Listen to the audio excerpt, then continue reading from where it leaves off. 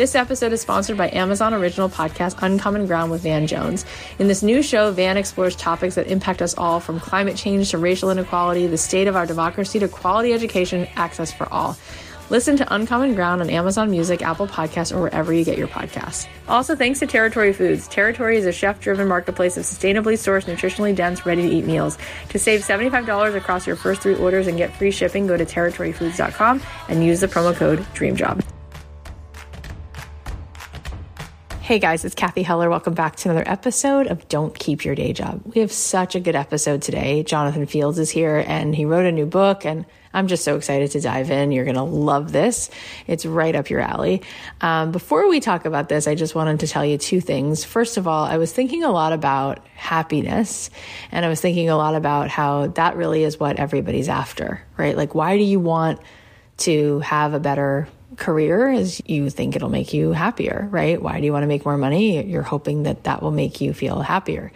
It's all really about that emotional payoff of feeling happier. And it dawns on me, like, why don't we do something in this moment to feel happier? Why do we wait to put our happiness on something happening, right? Like, oh, I'll be happier when I move into this new house. I'll be happier when I start dating somebody. Whatever it is. There's been studies on this, and it doesn't really work, right? Like, yes, those things can contribute to our happiness, but we can feel good right now, right?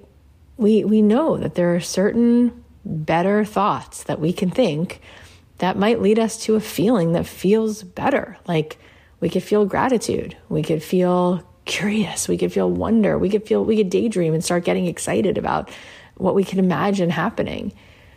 And when I talk to people about how do you actually create the life of your dreams, everything I know about what really makes things happen, it has to do with feeling good and really being able to find the good now, in the here and now.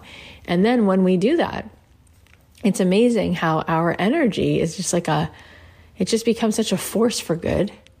And it starts to bring to us, you'll get these little divine downloads. You'll be like, oh, I'm just thinking all of a sudden I want to call this person, or I have an idea. I think I want to, start this kind of a book club, or you know what I want to do? You'll just get this hit because you're feeling this feeling of being in the flow.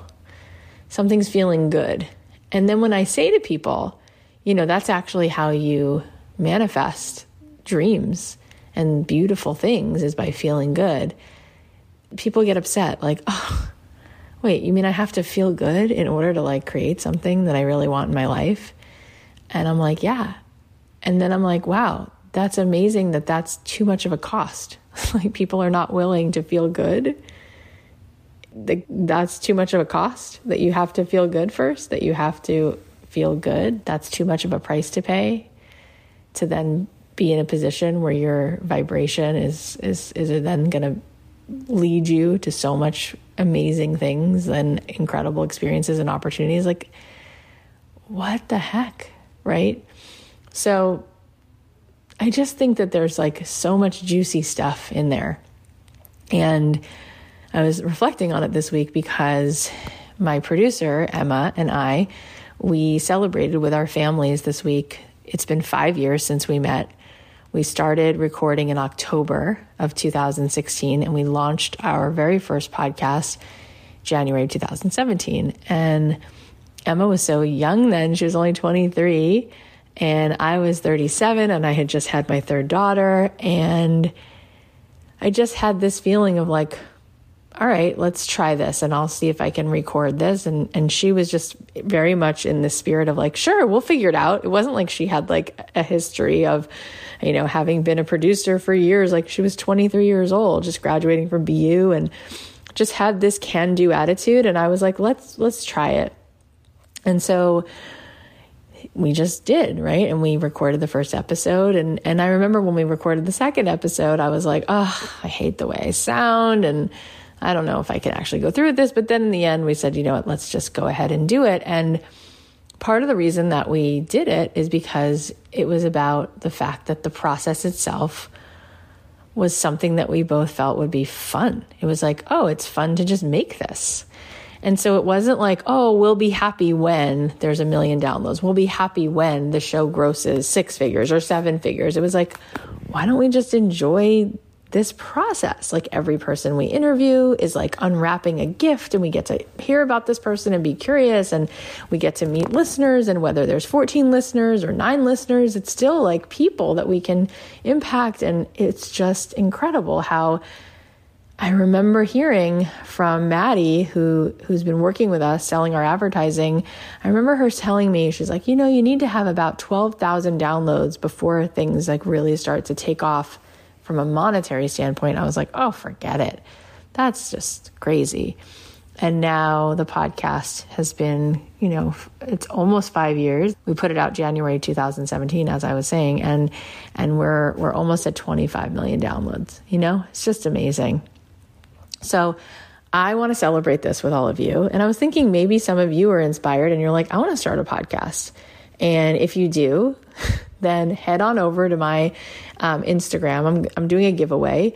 If you go to kathyheller.com/giveaway, you'll be led to the post where I posted a picture of me and Emma. And actually I posted a bunch of slides that sort of show the evolution of the podcast, because Emma made me this amazing scrapbook where you can see the first email where I was introduced to the idea of a podcast. You're going to see a bunch of cool milestones in there. It was such a beautiful scrapbook she gave me. It made me cry. And I'm going to be giving 5 of you a little bundle just as a celebration. So you'll get a podcast microphone, you'll get some swag like a sweatshirt and a mug, plus some Halloween candy, because why not? So all you have to do is go to kathyheller.com/giveaway and you'll find the post on Instagram. And if you are really interested and excited and want to start a podcast, then you should DM me on Instagram anyway, because I have a checklist on what you need to get started, and I'm happy to share that with you. You can always find me on Instagram at kathy.heller. All right. Well, I'm really excited because my friend Jonathan Fields is back on the podcast. He is a best-selling author, producer, business innovator, top podcaster, and founder, CEO, and chief architect of Spark Endeavors. Jonathan came on the podcast a few years ago to share his story and what he had figured out about what it means to live a good life. So if you haven't heard that episode, you definitely want to go check that one out. This time, he's here to talk about his new incredible book, Sparked: Discover Your Unique Imprint for Work That Makes Us Come Alive. It's all about how to find out what lights you up, what fills you up with meaning, joy, purpose, and possibility, and how to spend the rest of your life doing it. This book also outlines this awesome assessment that Jonathan created to help you figure out what he calls your Sparketype. It's really fascinating, so you guys got to get a copy of this book and take the assessment right after you hear this episode. Also, you can go listen to his amazing podcast, The Good Life Project, where he shares inspirational, intimate conversations about living a fully engaged, fiercely connected, and purpose-drenched life. He's had guests like Brene Brown, Seth Godin, Matthew McConaughey, Glennon Doyle, Mel Robbins, Liz Gilbert, Julia Cameron, and so many more of your favorite people. So you're definitely going to love his show. Jonathan is one of those people who has become really successful, but so not pretentious. And he has an incredible presence and generosity. I loved having him back, and I was so excited to share this with all of you. So without further ado, please welcome the remarkable Jonathan Fields. Hi, Jonathan Fields. Thanks for coming back. It's so good to be back with you. I mean, I was just saying that if there was ever a book that was great for my audience to read, it's this book, Sparked: Discover Your Unique Imprint for Work That Makes You Come Alive. Everything about this, first of all, the person who wrote it, you know him, he's a good guy. Yeah. So Larry David, your you-ness, you're just such a beautiful, open heart. But then this actual content is so good. And we're going to get into it right now. So what made you want to say these things? Like, what led you to this? Like, oh, okay, I have to put this in a book. Yeah. So the book is really, it's sort of like the thing that couldn't not happen at the end of probably about 2 decades of work.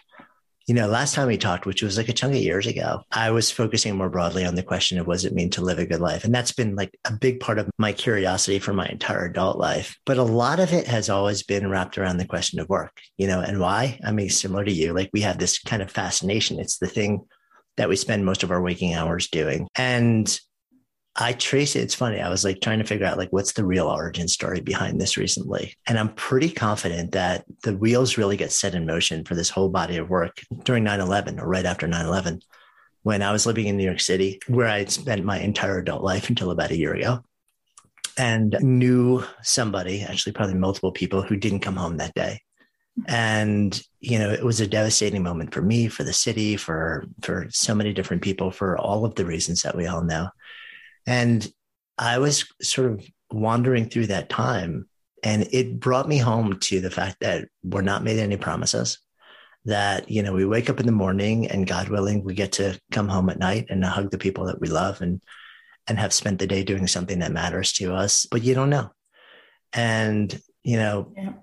I started really kind of re-examining, like, what is the thing that I want to do with my life?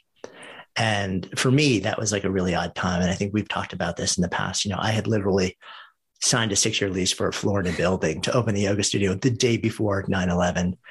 Ended up really trying to figure out whether I was really going to do it, in part because of what happened and because of, like people who I knew who didn't come home. I said, yes, this is the thing I have to do right now. And it turned into an extraordinary sort of season of my life. And that season also took me a lot deeper into Eastern philosophy and traditions, which are steeped so much more in the big existential questions and in the pursuit of meaning rather than sort of a more fleeting pursuit of happiness. Yep. And that's always been a part of my inquiry. It's like, how do we wake up in the morning and do something that feels truly nourishing to us? And probably about 5-6 years ago, it started to become even more centered for me. And I started to really wonder, what's driving us underneath all the jobs, the roles, the titles, the industries, the expectations? What's the deeper impulse for work inside of us that makes us come alive? Is it as unique as like 7.8 billion unique impulses? Or is that just the way that it shows up in a sort of like a very individualized surface level way, and can show up in 100 different ways, like in 100 different seasons of life? But is there a deeper impulse? And is there something that's kind of universal across all human beings? I had no idea if there would be, if I would find anything or not. So I literally started deconstructing just giant lists of jobs and roles and titles and industries. And I was looking for, like, what is the fundamental unit of effort? What is the fundamental way that we exert ourselves in all these different descriptions?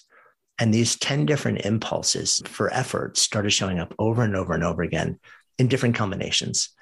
And which surprised me, actually, that it distilled down to that pretty quickly, because I like to consider myself sort of like pretty unique also. And, I'm a delicate flower who's like, nobody is like me in the world. But in fact, there is this universal set of impulses. And once I identified them, I start to realize you and I are similar in a lot of ways. We're kind of students of human behavior. Like we're constantly we're observing how people move through the world.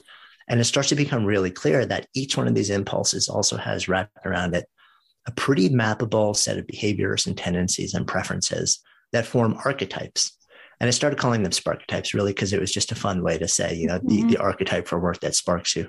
And I started sharing them around. And the response was really tremendous. People were like, it feels really valid. It feels really useful too. And I started sharing them with colleagues, with clients, and was just getting tremendous feedback. But I wanted feedback on an entirely different level. I needed to know at scale how real these were, how useful they were. So we spent 2018 building an assessment. Most of the year, it kept breaking. We kept having to reimagine, what are the prompts? What is the algorithm? Because the algorithm behind our assessment is actually unusually complex. It's not just sort of like a straight math problem. And when we finally released it out of beta, sort of like the world just raised their hand and said, yes, yes, yes. And as we have this conversation, about 600,000 people have completed the assessment, generating right around 30 million data points. And we've done some follow-on research that shows some just incredible correlations with things that really matter.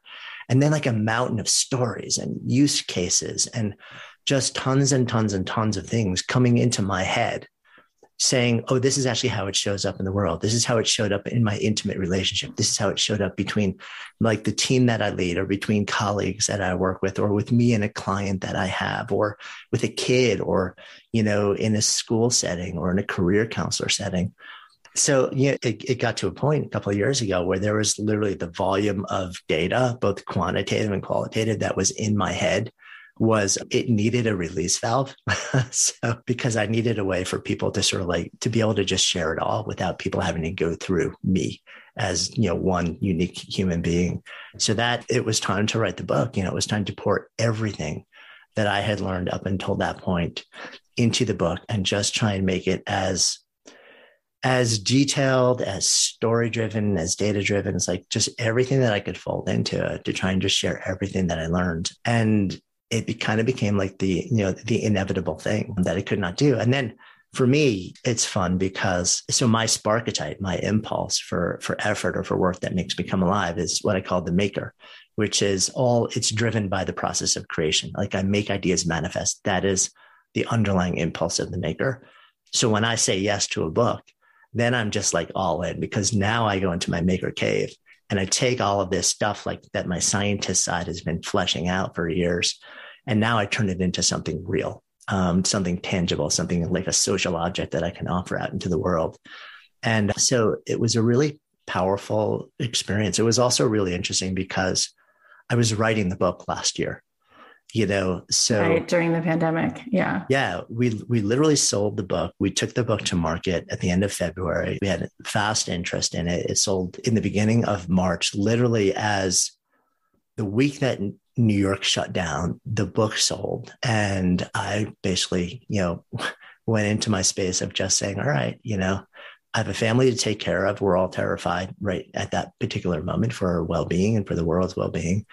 And hunkering down in New York City, which in, the spring of last year was an absolutely devastating place to be. I can't even imagine. And yeah. And it was in a weird way, it was one of the things that really allowed me to touch stone, to like every day know that there was an impulse that I had that I could honor and show up and devote time to, that I could keep returning to, that helped me stay, I think, more centered than I might have been had I not had it. I mean, I had the podcast, I have all sorts of other things, but the podcast was also turned completely upside down.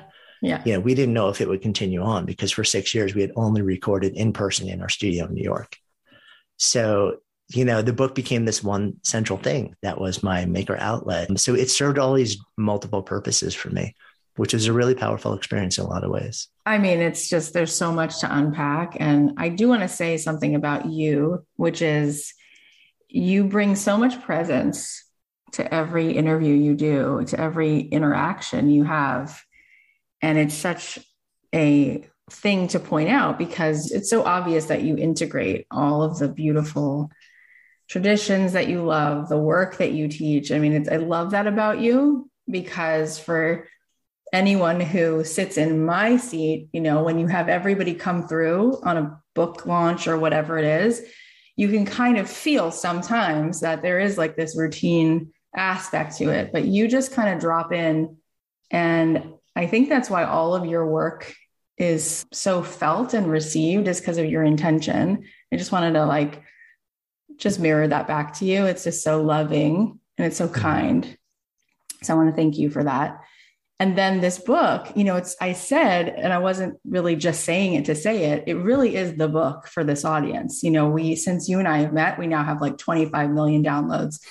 And Jonathan, every time I meet someone, I'm like, great. So, let's get you doing the thing you really want to do. And it's like, cool. I have no idea what that is. And I'm like, oh, so it's not just about having to figure out how you do something. Like, it's what the heck is it? And we've had Angela Duckworth here and Emily Esfahani Smith. And I remember both of them saying that 2/3 of the world doesn't know their thing. It's only like 1/3 that maybe knows, since they're little kids, that they love making ceramics or, they love writing, and everyone else is just like on this journey. So what is it? This is my first question. What is it that's blocking us? Right? Because it's such a phenomenon. I mean, why is it, first of all, that so many people are so unaware? What is it in our culture or in the way that we're brought up that keeps us from having access to that answer, first of all? So I want to speak to that, but I want to speak to something you just said also, which is that notion that 2/3 of the world actually doesn't know what their thing is. I actually think that's a wildly optimistic number. Yeah, I think it's closer to probably 98%. And there's sort of like, I want to deconstruct that, just unpack it a touch more, because here's what my experience has been, sort of like really immersing myself in this work for a chunk of time now. And that is, even those who feel like they know what they're thinking usually will point to a very specific job or role or title or set of tasks and processes or a medium, right? So let's say you have somebody who's a painter, right? And they've been painting since they were 6. And they're like, I identify as a painter. I've known my thing since I was 6 years old. And then they're rocking on, they're painting, right? And then God forbid something happens in their lives and they can't paint anymore, right? If what you've done is identify yourself primarily with the surface level expression of a deeper impulse, and you stand in your identity on that surface level, then when your ability to do that ends or changes in some meaningful way, and it always will, it always will, then you feel like you've come to an end. You feel like you can't, that's really scary. Now the thing, it's like now the thing that you're here to do, you can't do anymore. Whereas if you actually go deeper than that, if you actually ask yourself, okay, so painting, cool. Like there's something about paint, there's something about brushes, there's something about oil and canvas that I love. And I know this feeling because I spent a season of my life painting and I love it, But if that was sort of like the way that I formed the core of my identity, when and if my ability to do that changes, then I feel like no longer have I just lost a pursuit, but literally my entire sense of identity, my reason for being has been stripped from me. If instead you say, what is the deeper impulse beneath this surface level expression that is almost like my DNA level thing, then if you hit a point where you can't paint anymore, or you can't work on cars anymore, or if you are a visually oriented person and your eyesight starts to be impaired on a level where you can't do it anymore, yes, you will still grieve the loss of that. But at the same time, you'll know there's a deeper impulse in me. I know what it is. And because I actually can identify on that level, I can now look back out at the world and say, what is a universe of ways, new channels, new forms, new media, new conduits of expression that I might find where this impulse can still be brought to bear, but maybe in a profoundly different way. Yeah. So I think a lot of that third of people that, like you mentioned, my sense is a lot of those folks probably identify with that sort of like a time-limited surface level expression. Mm-hmm. But I would venture to guess most of them actually don't know what the deeper impulse is underneath that. Yeah. So they're still going to end up in that same existential crisis when they hit that point in life, when for some reason they just can't do it, or they can't do it at a level which allows them to feel fully expressed anymore. So it becomes more frustrating and futility creating than actually joyful. So they step away from it. And then they don't have any sense of, well, what now? Which is why I've been so focused on the deeper impulse. So that was like a really big, I keep taking us on tangents. No, it's so beautiful. No, and it actually just made me think of something that our mutual friend, Seth Godin, said to me. He's been on the show 3 times and he's become like a father figure in my life. And I remember him saying, when I was, in my young 20s, I thought I was going to be teaching canoeing in the West Canadian mountains. Right. I wound up teaching marketing, and it's because of what really is who I am could be translated in either place. And so now what you just said, I'm thinking about from the perspective of people who listen to the show and they say, well, I don't get it. I thought I loved to paint, but I'm not making money as a painter. And it seems as though for some reason people want to pay me to, I don't know, be a script editor or whatever it is. And I love this idea of well, if you can find what actually uniquely is the thing that's making you come alive, you might be able to do it in a realm that you could get paid for, that you actually could find so much meaning around, because you let go of this identity where you are only feeling fulfilled as yourself if it's attached to this one particular way of expressing it. So I love what you're saying, because I think that's what Seth was saying. He's like, whatever lit me up about that, I feel the same way in a room talking to people about software, and it's nothing to do with, it doesn't seem like on the surface they're connected at all. So then what is that? How do we find out what that is? Yeah. And going back to your question, it's why do most people not know this thing? Yeah. And I think the answer is pretty simple. It's because we don't know that it exists. so we don't go searching for it. It's the reason I've spent so much time and so many years now deepening into this work is because there are great tools out there to get a lot of answers. There are all sorts of assessments, like from Myers-Briggs to DISC to StrengthsFinder to VIA to all this stuff. And there's great spiritual process around it. And they're great things that sort of like once you identify something, tell you how to map out and build around it.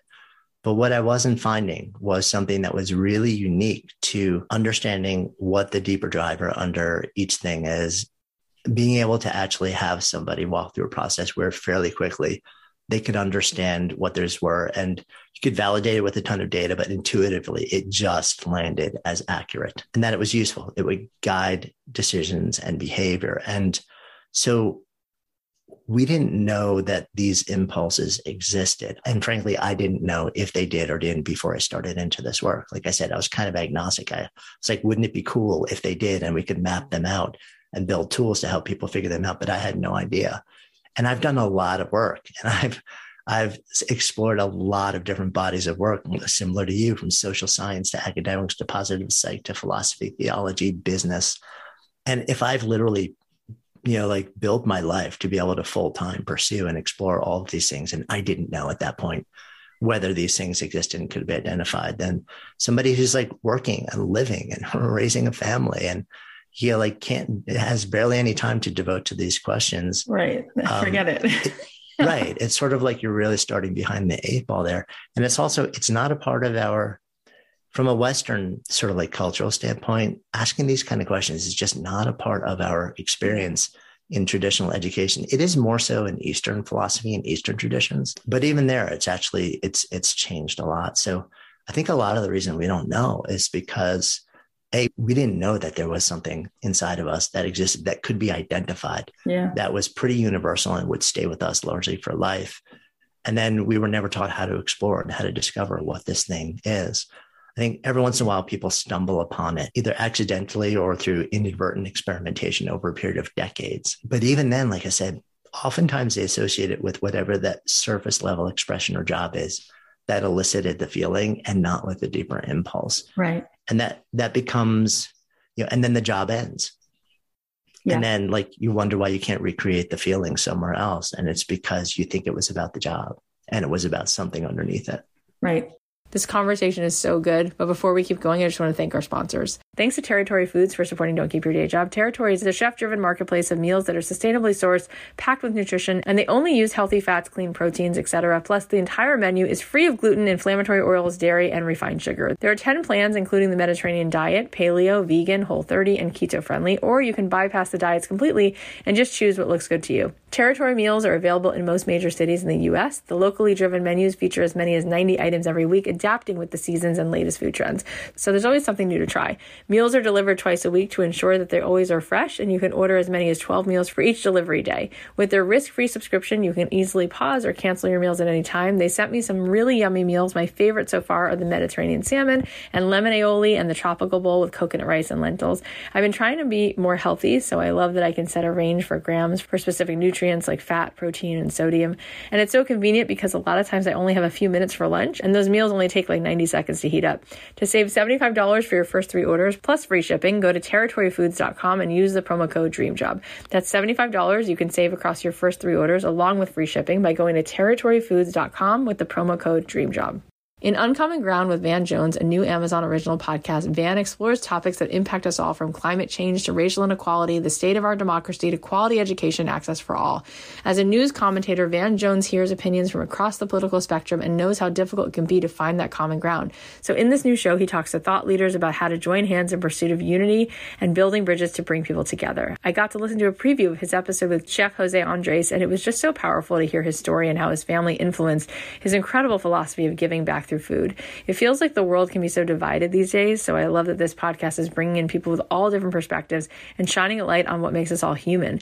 It's something I strive to do with my show, so I really admire that Van Jones is having these important conversations. And if you love Don't Keep Your Day Job, I think you're going to be such a fan of this show. So go check it out. Listen to Uncommon Ground on Amazon Music, Apple Podcasts, or wherever you get your podcasts. It's so beautiful how in the actual title of the book and in everything that you keep coming back to, it's really about what makes you come alive, right? Like, you didn't say like, discover the imprint that will make you the most successful or that make you the most money, or it's like, it makes you come alive. And another one of probably our mutual friends, Gay Hendricks, talks about like this zone of genius and like how often people just never even get a glimpse of that part of themselves. I feel like, sadly, most people go through their life, they don't have that experience of coming alive, like whatever that means.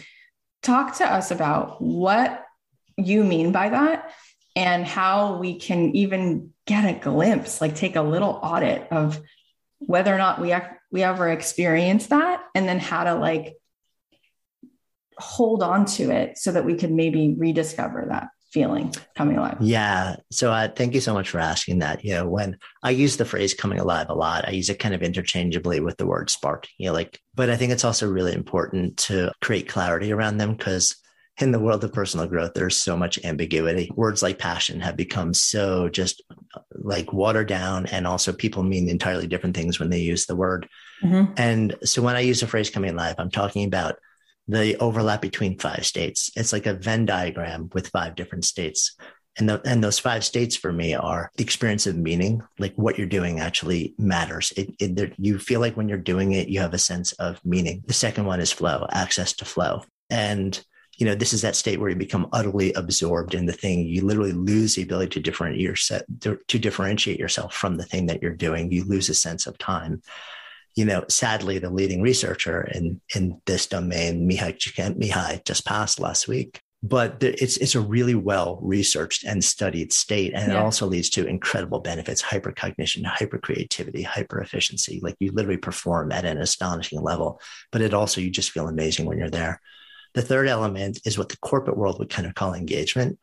I like simpler words. So I talk about it as excitement and energy. Like you wake up in the morning, and even if it's going to be a lot of hours and it's going to be hard work, you're really excited to do it. And it gives you energy. And the fourth state is what I call expressed potential. Like you're not holding anything back. All of you gets to show up: your identity, your preferences, your quirkiness, your gifts, and your potential. And then the fifth piece of it is purpose. And that tends to function on 2 levels. One is an immediate sense of purpose. Like, what you're working towards and it matters to you. And then more broadly, that you have a sense of purpose in life, that you have this feeling like you're doing the thing that you're here to do. What's kind of cool is all 5 of those different domains are each well studied. There's a lot of academic literature on all of them that shows that they're identifiable and that they really matter. They matter to the human experience. They matter to your ability to flourish. They matter to your ability to wake up in the morning and feel like you have a reason for being here. So when I use the phrase coming alive or being sparked or work that makes you come alive, I'm talking about ways that you invest yourself. And that could be in your job. That could be in a primary role, like a parent or a caretaker or a devotion. Some people, that's their full-time thing. It's the way that you show up and invest your energy that gets you as close to the overlap of those 5 feelings as often as possible. And I really had to deconstruct that from my own experience, because I was like, what am I feeling when I'm in that place where it feels like I'm doing the thing that I'm here to do? And it took a while to really tease out those different states. And that goes to sort of like the next part of the question that you asked, which is, well, how can people figure this out? And that's where, we stole away in the living lab for a full year and built an assessment, which is really designed around eliciting you recalling when you have felt those 5 different states and what has actually triggered it for you in different parts of life. And, the prompts in the assessment we try and make them related to those 5 states and also what I would call longitudinal, meaning I'm really asking you to reflect back on something that has been a through line for a long time, not just like a passing thing that you felt here and there, because we're trying to figure out something that is really like a core part of who you are. That's been a sustained thread for your entire life. So, the assessment was really the central thing that I wanted to create. That's where the maker in me kicked in also. It's like, let's create something that people can interact with, spend maybe 15 minutes, thoughtfully answering some questions, some of them which are not easy to answer. And by the way, the assessment is actually not the same for every person. It's part of the algorithm kind of watches how you're answering questions, and it will dynamically add specialized additional questions to nudge you to work harder to make more discerning choices if it senses that you're not. So that's why I said it's actually a lot more complex under the hood. It's also one of the reasons why reporting that we get reported back to us that it's so accurate, is that people kind of feel like, wow, this is spot on, and I feel seen. So that's been a big part of the work, is like to not just validate these ideas, but like, how can we build tools that will genuinely help people suss this stuff out? And then how can we make it accessible? The reason the assessment is not gated and that there's no paywall in front of it and just anyone can go online and take it is because it's part of my values. That yes, if you want to go deeper into the work, we have a company built around this and we have to sustain ourselves as an organization. So at some point, we're going to ask you to help do that in exchange for more value. But for the core tool, I just want that to be available to anybody, regardless of means. Yeah. And we'll put the link at the end and we'll put the link in the show notes. So stay tuned because you'll hear where to find it. But I have to say, I love those 5 pieces, because up until I read your book, the explanation I had heard, or the closest thing to that, was like the ikigai, right? And the ikigai is really 3 things. And I wanted to ask you, because one of the 3 things in the ikigai is like what the world needs, right? Not about you, but about the world. So what do you think about that? Yeah, that's actually wrong. That's a Western overlay of the notion of ikigai. My mind is blown. This is the first I'm ever hearing about that. Yeah, we love money in the Western world. So like you see that Venn diagram all over the interwebs, where it's like the thing that you love to do, the thing that you're good at doing, you skilled at, and then the thing that the world wants to pay you to do. Yeah. That has nothing to do with actually what the fundamental notion of ikigai is. Ikigai, like the way it's been described to me by people who I legitimately trust, is it's literally the thing that gets you out of bed in the morning, right? So if you're a grandparent, and you're like, the thing that gets you out of bed in the morning is that you're living in a household with your grandchildren. Right. You cannot wait to open your eyes and take care of them and love them and be loved up by them. And then you have like a close group of friends and you get to go and hang out with them and share stories and ideas and like reflect on history together, and then maybe contribute in some way or volunteer in the neighborhood. Right. If we take that, like, that 3-circle Venn diagram and we overlay it with that, well, according to sort of like that diagram, that can't be your ikigai because nobody's showing up to pay you for it. And maybe you're not super skilled at it, which is complete and utter. It's just not true. It's not what it is. It has nothing to do with that. Ikigai is literally, it's the deeper impulse that lies inside of you. That is your reason for getting up in the morning. It is your sense of purpose. I've always wondered where sort of like that, the Western overlay came from, because you do see it all over the place. But the fundamental notion of it, it's not about that. It's one of those 3 circles. But what is interesting is that the examples you just gave, while they weren't things that people traded for money, they were things that people did to contribute to other people. And that was really more my question, is how much of what lights us up because it impacts somebody else. Yeah. So this is something that I've spent a lot of time on also, because of these 10 Sparketypes, they all follow along a spectrum, what I call the satisfaction spectrum. And some of them are very fulfilled purely by process. Some of them are very fulfilled heavily by service. And then some are kind of lie in the middle. Now, if you're somebody, and the classic thing is something cannot give you a sense of purpose or be a purpose thing like in your life if it is not largely in service of others. Now, if your Sparketype lies on the side of the spectrum where it is very externally oriented and in service of others, the nurturer is one of the Sparketypes, which lies on the extreme service side of the satisfaction spectrum. So you wake up in the morning and you literally have to be in relation to other people, elevating them, lifting them up, giving care, taking care, often when others can't or won't. Then for sure, like you fall squarely in that definition. But let's say, for example, you're a maker, which is my primary Sparketype, which falls very heavily on the process side of the satisfaction spectrum. I can like wake up in the morning, and I've done this for like seasons of my life, and I can, like when I was painting, well, actually, I'll give you a much more recent example. So 3 years ago, I took a month off of work and I vanished away, and I lived in this sort of like cobbled together, partially finished bedroom on top of a partially renovated roadhouse in rural Pennsylvania, where I look out the window and looking at cows. And every morning I would go downstairs. Wow. And I would spend 13 hours a day working with my hands, building, like actually just like constructing for the better part of a month.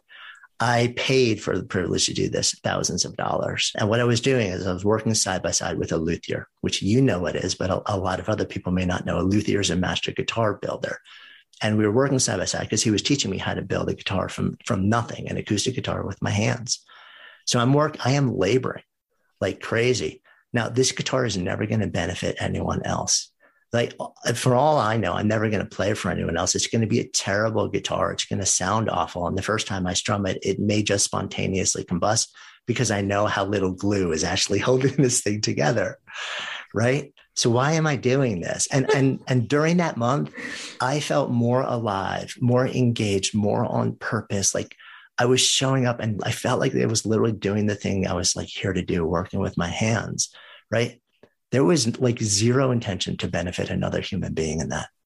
But my fundamental impulse, my maker impulse to make ideas manifest is so fiercely generative, so fiercely driven by the process of creation that I was completely and utterly fulfilled. And I would do that for the rest of my life. And a lot of the things that I do are focused really, really heavily on process. So for me, I'm deeply nourished simply by process, whether or not it ever affects anyone else. Now, does that mean I'm a sociopath and I could care less about other people? No, of course not. I love my family. I love my community. I love knowing that I can create tools that actually go out and make a difference in people's lives. That's awesome to me. That is an incredible benefit of what I'm doing. But if I'm really being honest, it's not the singular reason that I'm doing it. It's part of what makes me feel amazing about what I do. But the process side, simply having the opportunity to immerse myself in a process that I can't explain why it makes me feel the way I do, but I know that it does. That alone is phenomenal. And I have met, and I'm sure you have too, I would imagine, especially in your music days, right? People where like they would literally vanish and just compose or create or record for days and days and days on end, put them in a studio, right? And they love the fact that they're creating something that then goes out and maybe like other artists play or they play, and it brings community together and moves people emotionally.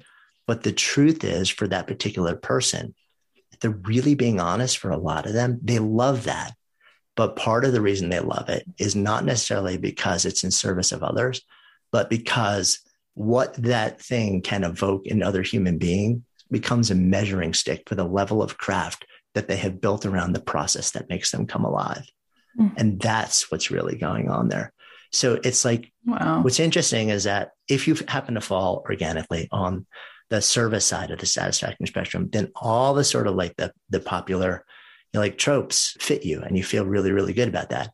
If you fall sort of like really further on the process satisfied side of the spectrum, you have been told your whole life that you're broken, that what you do and the fact that this thing makes you feel incredible, that it actually can't make you feel that good. And that there's something that's off unless it is entirely in service of someone else. And again, like, it doesn't mean that you don't care about other people. You do. It doesn't mean that you don't love the fact that what you have made through that process really affects other people. You love that, but it's not the core reason why you do it. This is so fascinating. And especially coming from you, because I think you're someone who everyone, if they were describing you, like one of the things that's like right up there is like generous and like very altruistic, I would say, like right away.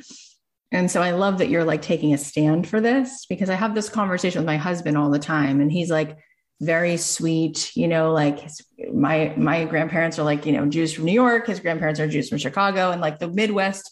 It's just like nice. It's like there's no drama, like the Midwestern sort of all the stereotypes of the Midwest. Right. And he's that way. And yet he's very introverted. And so there have been times where like we're having conversations and I'm like, how come you don't walk in the room and like be generous with everyone with your energy? And he's like, what does that mean? That I'm not, he's shy, like more on the shy side. And he goes, it's almost like you're saying that if a person kind of just likes to spend time by themselves or just be a reader or whatever he is, like that's less ideal, or somehow like that person's selfish, or, and you're right. Like, at the same time, people will love him. Like we'll leave a party and be like, oh, he added so much. I'm like, he said 3 words. I mean, he's such a nice person with integrity who's not pretentious. Like, I guess it's just so fascinating what you're saying. And coming from you, it adds so much weight. And I'm thinking about people like Michelangelo or Tom Petty, who like pretty much fit the description of what you're saying. Like they're kind of off having their own experience. And if anything, we're just witnessing them having their experience in their flow state. But you're right. It doesn't seem like, oh, the only reason it was worthwhile, to write Free Falling is because it would affect these people in the second row, and that otherwise I wouldn't write it. And I do think we live in that time where people feel as though feeling fulfilled and satisfied is not the question. It's really about how you have to make sure that everything you're doing is pleasing and belonging for somebody else. Yeah. And there's also, it actually gets even more complicated because there are actually really good reasons to be pro-social and to be altruistic and to give, but they get layered into this thing. It's like that the work has to be service focused or else you can't, like when you're giving, when you're generous, it makes you feel good for a lot of it. It's good for society. It's good for human beings. It's good for people that you love. It creates the world that we all want to inhabit. That is amazing. It's also good for you, but for different reasons. It's good for you because of what's been termed the giver's glow. There's a psychosocial phenomenon where we literally, our physiological and our psychological states change for the better when we are generous. Right. So even if it doesn't come naturally, even if that's not sort of like your wiring as your Sparketype, there are a lot of other reasons to be generous that makes society better and makes you feel better. The giver's glow is one of them. So, it's like we don't have to layer into this one thing like the work that, the work that you do has to be completely other focused in order for you to have a sense of purpose in life. Like it may or may not be. To me, it's more important to align whatever you do with whatever your fundamental impulse or effort is that makes you come alive. And at the same time, there's a really good chance that when you're in that zone without even intending it, even if you're on the process side, you're going to create all sorts of stuff that really benefits other people. Yeah. And then you can take actions beyond that simply because you want to be a genuine, like real, valuable contributor to a good society, to an ethical society, to a society that you want to inhabit. And also because that it actually does make you feel better, but for different reasons. So there are a lot of arguments to be a good person, to be a generous person. But to say to somebody who literally is entirely nourished by the act of painting in a studio, that is not a valuable or a right. That is not right action. That is not a valid use of their time. That is a selfish act, is to literally deny their identity, deny their reason for being. Yeah. And it's harmful. Yeah. I have a few more things to ask you, but I first want to give a shout out to a woman and a podcast that I love. Have you listened to the Thrive by Design podcast with Tracy Matthews? Her show is awesome, especially if you make or sell physical products like jewelry or other handmade items. Tracy is a mentor to creatives, the author of The Desired Brand Effect, which releases on November 9th, and she's been a serial entrepreneur for the past 25 years. If you're ready to stand out in a saturated market with a timeless brand, then you have to listen to Thrive by Design and pick up a copy of The Desired Brand Effect. Every episode is packed with practical business advice, tips to help you spend more time on the creative parts of your business, and inspiring stories from independent brands doing great things in the world. Go to flourishthriveacademy.com/Kathy.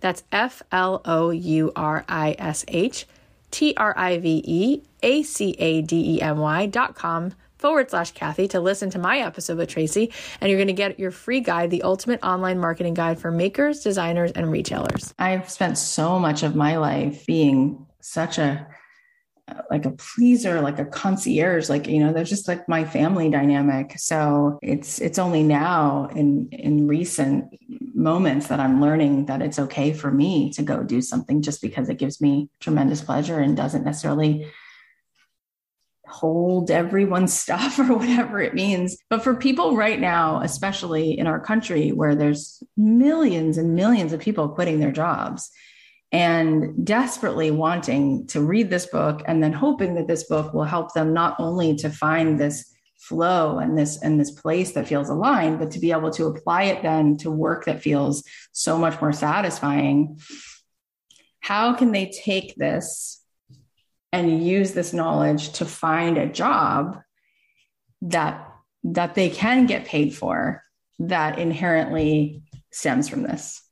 Yeah. And that is the ultimate question, especially now in the moment in time that we're in right now, where so many people are really re-examining. They're looking at the bargain that they made when they stepped into the world of work, often when they're in their late teens or 20s, and realizing 20 years later, it's not making me feel the way I thought it would feel. And now, like, I've been reacquainted with the impermanence of life and the groundlessness that's around me. And that is not the bargain that I want to define my working life for the rest of my life.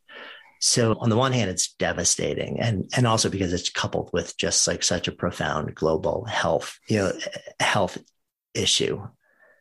And at the same time, the fact that millions of people are in this existential questioning, I think, is actually a good thing, because so much so, it's going to lead people to your work, to like the work of so many of our friends, like just maybe some of the work that I'm doing, and help them try and figure out, like, what is the bargain I want to make moving forward. So, for me, it starts out with identifying what is your Sparketype. When you take the assessment, there are 3 things you learn, what we call your primary Sparketype. It's like your strongest impulse for effort that makes you come alive. Your shadow, which is not the Jungian shadow. It's the thing that lives in the shadow of the primary. Think of it as like your next strongest impulse. Or there's often a more nuanced relationship. It's the thing that you do, you like doing, you're good at doing, but you also do it in order to be able to do the work of your primary at a higher level. And then in your profile, we also share your anti-Sparketype, which is the type of work that is the heaviest lift. It empties you out the most. It requires the greatest amount of recovery. So once you know these things about yourself, and providing they ring true to you, right? And I'm always somebody who says, no matter what assessment you take, whether it's Sparketype or StrengthsFinder or Myers-Briggs, whatever it is, no one assessment is going to overwrite what you know to intuitively be right or wrong. So like, you take it, if it lands true, and for most people with the Sparketypes, it does, then you ask yourself, like, the next step is not, well, how do I blow things up and then go find something that is aligned with this? First, you just look at what you're doing and ask yourself, how well or not well aligned is what I'm doing currently with this deeper set of impulses that I have to move towards something and move away from something. Yeah. What most people find, and it's surprising to them, is that it's actually not as poorly aligned as they thought, but they're not having the opportunity to do as much of the work as their Sparketype as they like. But the thing is, part of the reason that they're not doing it is because they didn't know what this impulse was. So they didn't know how to look for opportunities to do more of it, even in the context of the work they're already doing. Once you know what it is, very often people can look out at the work that they're doing. They can say, okay, so I don't have enough opportunity to do the work that nourishes me. And maybe I'm doing a little bit too much of the anti-Sparketype work. Is there a way for me to reimagine what I'm doing without making a bigger, more disruptive change, without completely resigning, walking away and doing something else? Can I reimagine? Can I job craft? Can I do something? What are the tasks, the processes, the projects, the products, the services, the teams that are available to me that would allow me to express this thing at a much higher level? And what most people will find is that those things do exist. You may have to do a little bit of work and a little bit of figuring out and be creative, and sometimes step outside of the confines of your job description to make it happen. But very often you can, on a level that lets you literally reimagine what you're doing to give you so much more. Because now, for the first time in your life, you actually understand what to look to do more of and what to look to do less of to get the feeling that you want to have. So the first step, discover what your Sparketype is. Second, do a bit of a diagnostic with the work you're currently doing. Third, see if you can actually do some reimagining and reinventing, because that will very often get you way closer to that feeling that you want to feel. And then you don't have to go through the process of blowing everything up and all the disruption that very often comes with that, especially if you're doing it in the middle years of your life where you have responsibilities and expenses and people looking to you for a sense of stability or security. And you also very likely have some level of a sacred value built around security and financial stability. And you want to honor that, and this lets you actually honor that value, but reimagine what you're doing. Now, you still may get to that point and say, it's better for sure, but I'm still not there. Yeah. So then to me, I still don't think the next step is to blow it up and look for another job. Then it's, okay, so what can I do outside of the context of my paid work, right? What are the activities, the roles, the devotions that I might say yes to or create or build on the side, whether it becomes a side hustle or not, that would simply allow me a conduit to express this thing that is so important for me and that has to get out for me to feel okay in the world. The blend of that for a lot of people actually gets them fully there. And they're actually really, really happy because now they can honor that value of financial security. Their job is optimized, so it's way better than it was. And the complement of the other stuff makes the whole blend of it feel really good. Now, you may still get to that point and say, I'm still not quite there. And that becomes the moment where you turn out to the world and you say, okay, so what else might I look for? And the cool thing about this is two things. One, when you start to look for something new from that place, you're now stepping into the search process from a place of deeper self-awareness and self-knowledge, from a place not of victimhood, but of agency and control and intentionality. Whereas if you did it as the first step out, most people would leave from a place of dejection, futility, lack of self-awareness, and victimhood. And you're going to transmit that energy in the process of trying to find something new. And it's going to create a completely different environment for you when you're interacting with people. And then when you say, okay, so well, what job should I look for? Like if I'm a maker, what job should I look for? What industry should I look at? So here's the cool thing about that. Because you know the fundamental impulse, you know for you, the most important thing is I need to be in a position, in an industry, in a company, on a team, working on a product or service where I have a substantial ability to show up and be immersed in the process of ideation and creation. Because you know that that is central to you, instead of being constrained by some arbitrary list of jobs, you get to actually look at the universe of opportunities and say, what will allow me to express this impulse? So if you want to, like build a barn or be in a home construction, if you want to work on this space shuttle, if you want to paint pictures, if you want to work on a team coding, all different domains, all different skill sets, they all involve the same impulse. So the universe of possibilities becomes so much vaster to you. So rather than some limitation or artificial constraint, what operating on this level gives you is freedom that you didn't have before. And that means that you may actually have to work a little bit harder in the beginning because there's no obvious short list of things to start checking boxes from.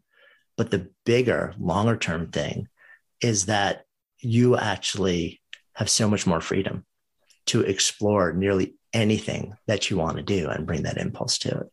Yeah, that's what I was just feeling is the freedom, because we'll do these programs and in 12 weeks, people want to figure out an idea and then see if they can build it into a side hustle of some kind. And they're so stuck, like you were saying earlier, on this one attribute of how it maybe was supposed to look versus the impulse versus what's at the root of it. And if you just take the root of it, you could apply that to so many things that you could, like you said, apply it to the job you already have in a different way, or even do it somewhere on the side of what you're doing and then just continue to mosey along, actually now liking what you're doing differently because you at least have the outlet for it. But explain a little bit more about what you mean when you say, because for those of us, you have to go read the book, everybody, but when you talk about these impulses, because you've used like maker as a example of one. And I read some of the books. I know there's the Maven and there's the Nurturer, and you mentioned that one. But I think I want people to understand what you mean by impulses, because if you hear maker, you could hear that as that one in particular is also like a type of work, right?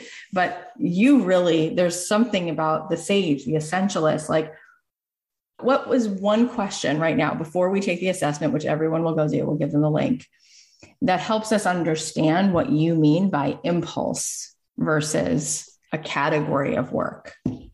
Yeah. So here's one sort of like way to frame it that tends to resonate with a lot of people. If you think back to the time that you were like your youngest memories, like where you would wake up in the morning and do something that required substantial amount of effort over an extended period of time. You weren't get paid for it. Like you're 8 years old. This is not your job. There's no W-2 that you get for it at the end of the day. But you literally wake up in the morning, and if given the opportunity to do it, you will say yes, and you'll work really hard. You wouldn't call it work as a kid, but functionally, you're actually investing a lot of effort in this thing for no other reason than the feeling that it gives you. Right. And then you start to ask yourself, well, sort of like what was underneath that? Like if I deconstruct like the activity, like what were the fundamental things that I was doing that gave me that feeling? And you sort of like, it's a process of stripping down. It's not the easiest process or a straightforward process. It's just one of the reasons we developed the assessment, to try and just facilitate that experience and make it a whole lot more straightforward and direct and easy for people.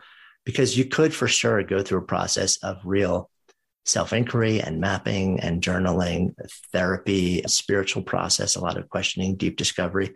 And I don't discount any of that. I think it's incredibly valuable. And at the same time, we're trying to come at it and basically say, what were the things that you lost yourself in? And that's another prompt that you can ask yourself. What is a through line where for your entire life, like what is the thing that you do where you lose time? And it's not the thing where you're just like napping and you lose time. But what is the thing that you do where you are investing a meaningful amount of effort over an extended period of time and you lose time doing it, And the challenge is when we start to ask those questions, that's a beginning.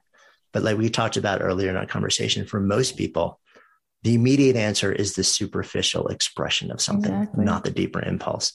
And then the process is, how do we go deeper than that? Like what is actually existing underneath that that's more sustained and applicable to what we do in the world. Yeah. And what I love about this is for somebody, because so many people come to us saying, I want to quit my job and I need to be able to replace this income. And what I love about this is if you really got at the heart of what the impulse is, and then you also found something that you can make money at, you could just find that aspect of that, right? That's what's so brilliant about it, because you're right. It's not about the superficial. Because I meet people all the time who say, I love music, but their songwriting just isn't phenomenal. It's like, well, you could have a job where you listen to music all day long. You could be a music supervisor working on, a Shonda Rhimes show. It's like, I can. It's like, yeah, what's the actual part you love? It doesn't have to look like this other thing that I was like, it doesn't? It's like, no, there's so many other things. But you're right. That's not something that we've teased apart. This book is so good. And I have to touch on your podcast before you leave. So I want to talk about your podcast for a minute, but everyone, you're going to get this book. You're going to love this book. When I first saw it, I was like, oh my gosh, this is like the book I wish I would have even thought to write. It's so good. And it's so intricate that you're going to love it. And we'll put the link, like I said, to the assessment. Jonathan happens to have one of the most phenomenal podcasts. I think it's, one of the first podcasts I ever listened to ever. And you were early to the party. When did you start your podcast?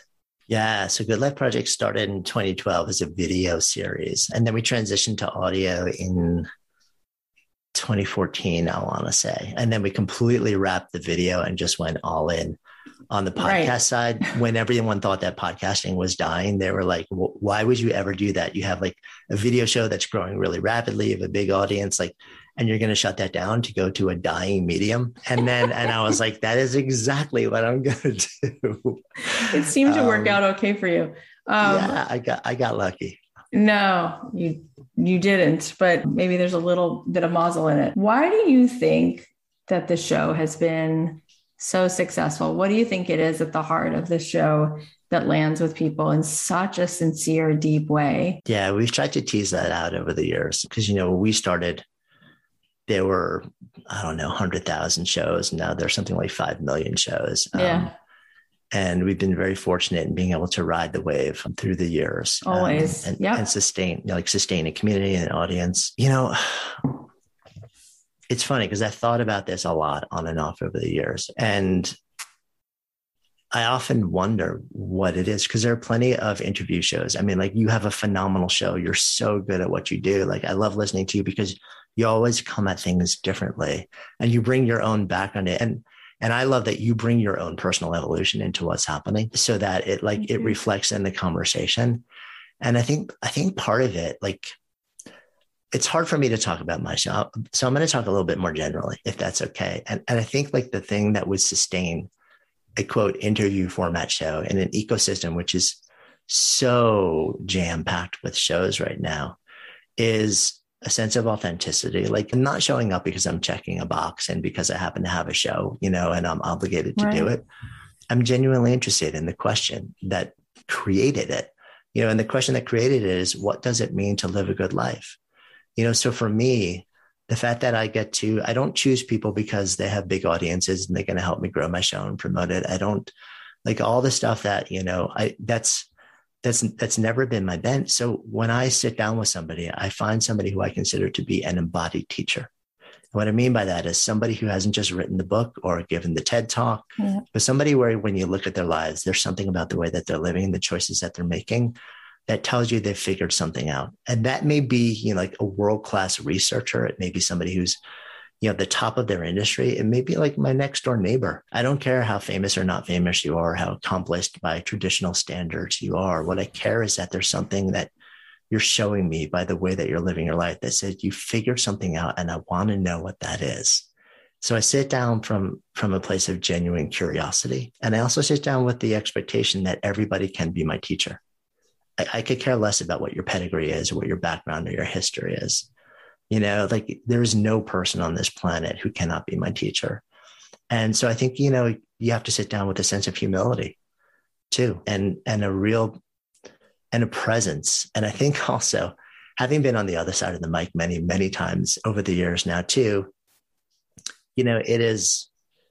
we prepare a lot. I have a team. I'm very fortunate at this point. We've been doing it long enough. We have like an incredible team that I work with that helps me show up in the best possible way.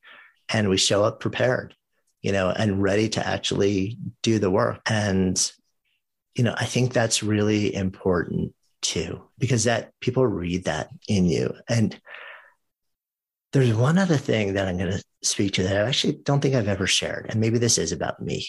That may be unique to me. And as you can gather, I'm really uncomfortable talking about this stuff when it comes to me. But so I have a decade, I guess more than a decade long meditation and breath practice right now. I didn't come to it because I wanted to. I came to it because I was going through something really hard and I was trying to hold myself together. What started as something that helped me get to sort of like from feeling really broken to baseline has over the years become a practice of just really profound access to equanimity and the ability to be present and not distracted and to really be with someone, whether it's in person or whether it's like, over thousands of miles, like we're separated right now. And I feel like sometimes that's palpable. People can sense that, I'm not checking boxes. I'm not going down a laundry list of pre-made questions. I'm just trying to get to the end. And I think guests feel that. I think you do this really well with your guests. Oh, thank you. You're so present with people that they feel it and they want to come back, and they feel like you've created a container where you feel seen and held. And I think that's rare, because it takes real devotion and it takes the building of craft to be able to do that. And I think that is in the space can be a real distinguisher too. So I don't know what the whole compilation of things that would make me or our show, continue to flourish on the level that it has for so long. But I think those are some of the things that tend to show up that really would differentiate someone in the space. Yeah. You just brought tears to my eyes. That's so true. And it's exactly what I said about you about 30 seconds into today. And I've been a student of John Kabat-Zinn's for so long. And the only other person who reminds me of him besides him is you. There's just something, you're just good. You have a goodness. And there's a lot of nice people, but not a lot of people are good. And it's just amazing. It's so simple. And it's just not something that we get to even witness a lot of time. And that's what it is. There's this calm, quiet, gentle, loving, safe space. And then when you talk to people, they just feel like they can talk. So it's really just so awesome. And I'm so excited for you that you are putting this book in the world, because it's really taking your seat in such a big way. And yeah, it's a little bit terrifying too. Yeah, I can only imagine. I mean, I've written a bunch of books before, but most of them have been sort of this is my take on the work of a lot of other people. This is how I put it together. This is the first thing that is literally entirely my own, completely new body of work. So it's exposure on a level that I normally don't go to. And it's been interesting. Oh, it's so good for you. And it's so good for us to get to be a part of it. So, all right. Well, you all have to go subscribe to the Good Life Project. You probably are already, but if you're not, you're going to love it. So you're welcome for that. And Jonathan, tell us where we can find this book and where we can just keep following along with you. Yeah. So I'm just at Jonathan Fields pretty much everywhere on the interwebs and the mobile devices. If you want to take the Sparketype assessment, it's just sparketype.com and Good Life Project podcast. And the book is available at booksellers all over the world. Amazing. Thank you. It's so good. I can't wait. I'm like halfway through reading it, but I haven't taken the assessment yet. And I'm like, oh my God, the first thing I'm doing when I get on is I'm going to go do this assessment. So if you guys go and do the assessment, do me a favor and DM me on Instagram. And if you find it helpful, send it to your friends and post about it on your Instagram stories and tag Jonathan so he can see which Sparketype you are, because I want to know. Jonathan, thank you for coming. Thank you so much for inviting me. It's really been so much fun. This was the best. How awesome is Jonathan? That was such an eye-opening conversation. Here are the takeaways. Number one, we're not made any promises that we get to come home at night. So we have to wake up and do something that feels truly nourishing to us. Number two, there's a deeper impulse in you that opens up a universe of ways, new channels, new forms, new media, and new conduits of expression. Number three, the thing that you're here to do is the way that you show up and invest your energy. Number four, the Ikigai is literally the thing that gets you out of bed in the morning. It's the deeper impulse that lives inside of you. It's your sense of purpose. Number five, reimagine and reinvent. That will very often get you way closer to that feeling that you want to feel. Number six, you might have to work a little bit harder in the beginning, but in the long run, you're going to have so much more freedom to explore nearly anything that you want to do and bring that impulse to. Number seven, start this journey of self-discovery by asking yourself, what are the things I love so much that I lose all sense of time when I'm doing it? And number eight, sit down from a place of genuine curiosity and with the expectation that everybody can be your teacher. All right, now I want to celebrate some of our alumni. Sherry said, I got paid this week. My friend and I got our first real paid gig doing some party decorating for a recruitment company. They loved it and are spreading the word to clients about us. We also have a clearer vision on our company. We help others execute their creative ideas and step it up a notch. I also got paid for an inner child call and portrait. This was such a beautiful, very emotional session because in visiting her inner child, she released so much trauma and was able to go back and love on herself. We both felt inspired and lighter at the end of it. It solidified my want to keep giving this offer out to others. Oh my gosh, Cherry, that is so amazing. You should be really proud of yourself for both of these wins. I love that you're putting yourself out there and getting clarity on what it is that you really want to do for the world. I'm so excited for you to keep growing and evolve. So please keep us posted on everything that you're doing. You all can go give Cherry some love. Her Instagram is @creatingwithcherry. Thank you guys so much for listening to this show. Thank you for all of the support. We've got so many amazing guests coming on soon. So please make sure you subscribe to the show on Apple Podcasts or follow on Spotify, wherever you listen. And if you want to enter the giveaway, then go to kathyheller.com/giveaway for all the details. I'll leave you with a song of mine. Have an amazing weekend, and I'll talk to you on Monday.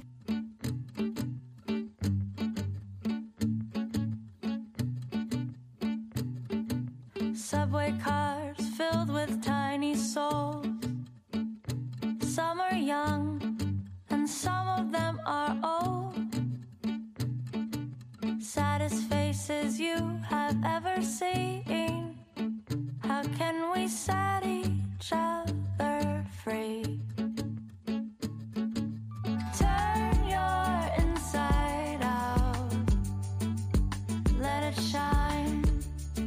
That's what it's all about. Go on and turn your inside out. Let it shine. You're doing fine. Somehow it all will be okay. Not gonna worry life away. Gonna be happy today. Hey, maybe I'll change the world that way. Maybe I'll change the world that way. Gonna be happy today. Hey, love is anchored deep inside my chest. I might drown. My heart is such a mess. I've been searching for